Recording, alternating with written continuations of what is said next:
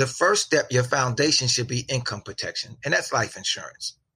I can plan for my children to go to school. I can plan to retire. I can make all of these plans, but God has the ultimate plan. So if God's plan is that I am to leave this earth, I haven't reached my goals, then I can protect my income by life insurance is to replace my income. It's not for the funeral. That's just a part of it. So that would be the first part. The second step would be having an emergency account.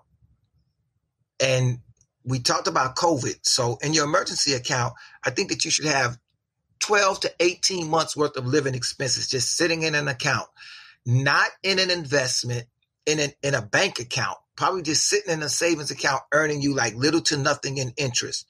Reason being is it's for an emergency, and you can't afford the fluctuations in the time frame when you have an emergency. You need something, because an emergency nowadays is like COVID struck and I haven't worked in the last 8-9 months. Then there's protection management. And what that is just making sure you have your auto insurance, homeowners insurance, health insurance, having those things in place.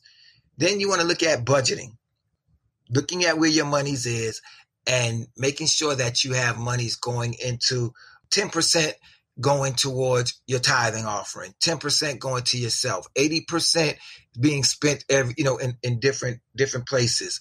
How much of your money is going towards your living expenses? How much is going towards incidental spending? Then the fifth step is debt management, looking at getting out of debt first, out of debt at that point.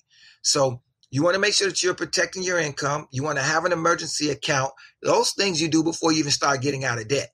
You want to also make sure that you're putting away money for your retirement, because you want to make sure that you're eliminating your debt actually before you even do your retirement, because your children's college education and retirement is next. Well, why would I be more focused on getting out of debt? Because if you're in debt and that debt starts to squeeze you enough, what you will do is you will go from your retirement account to pay the debt.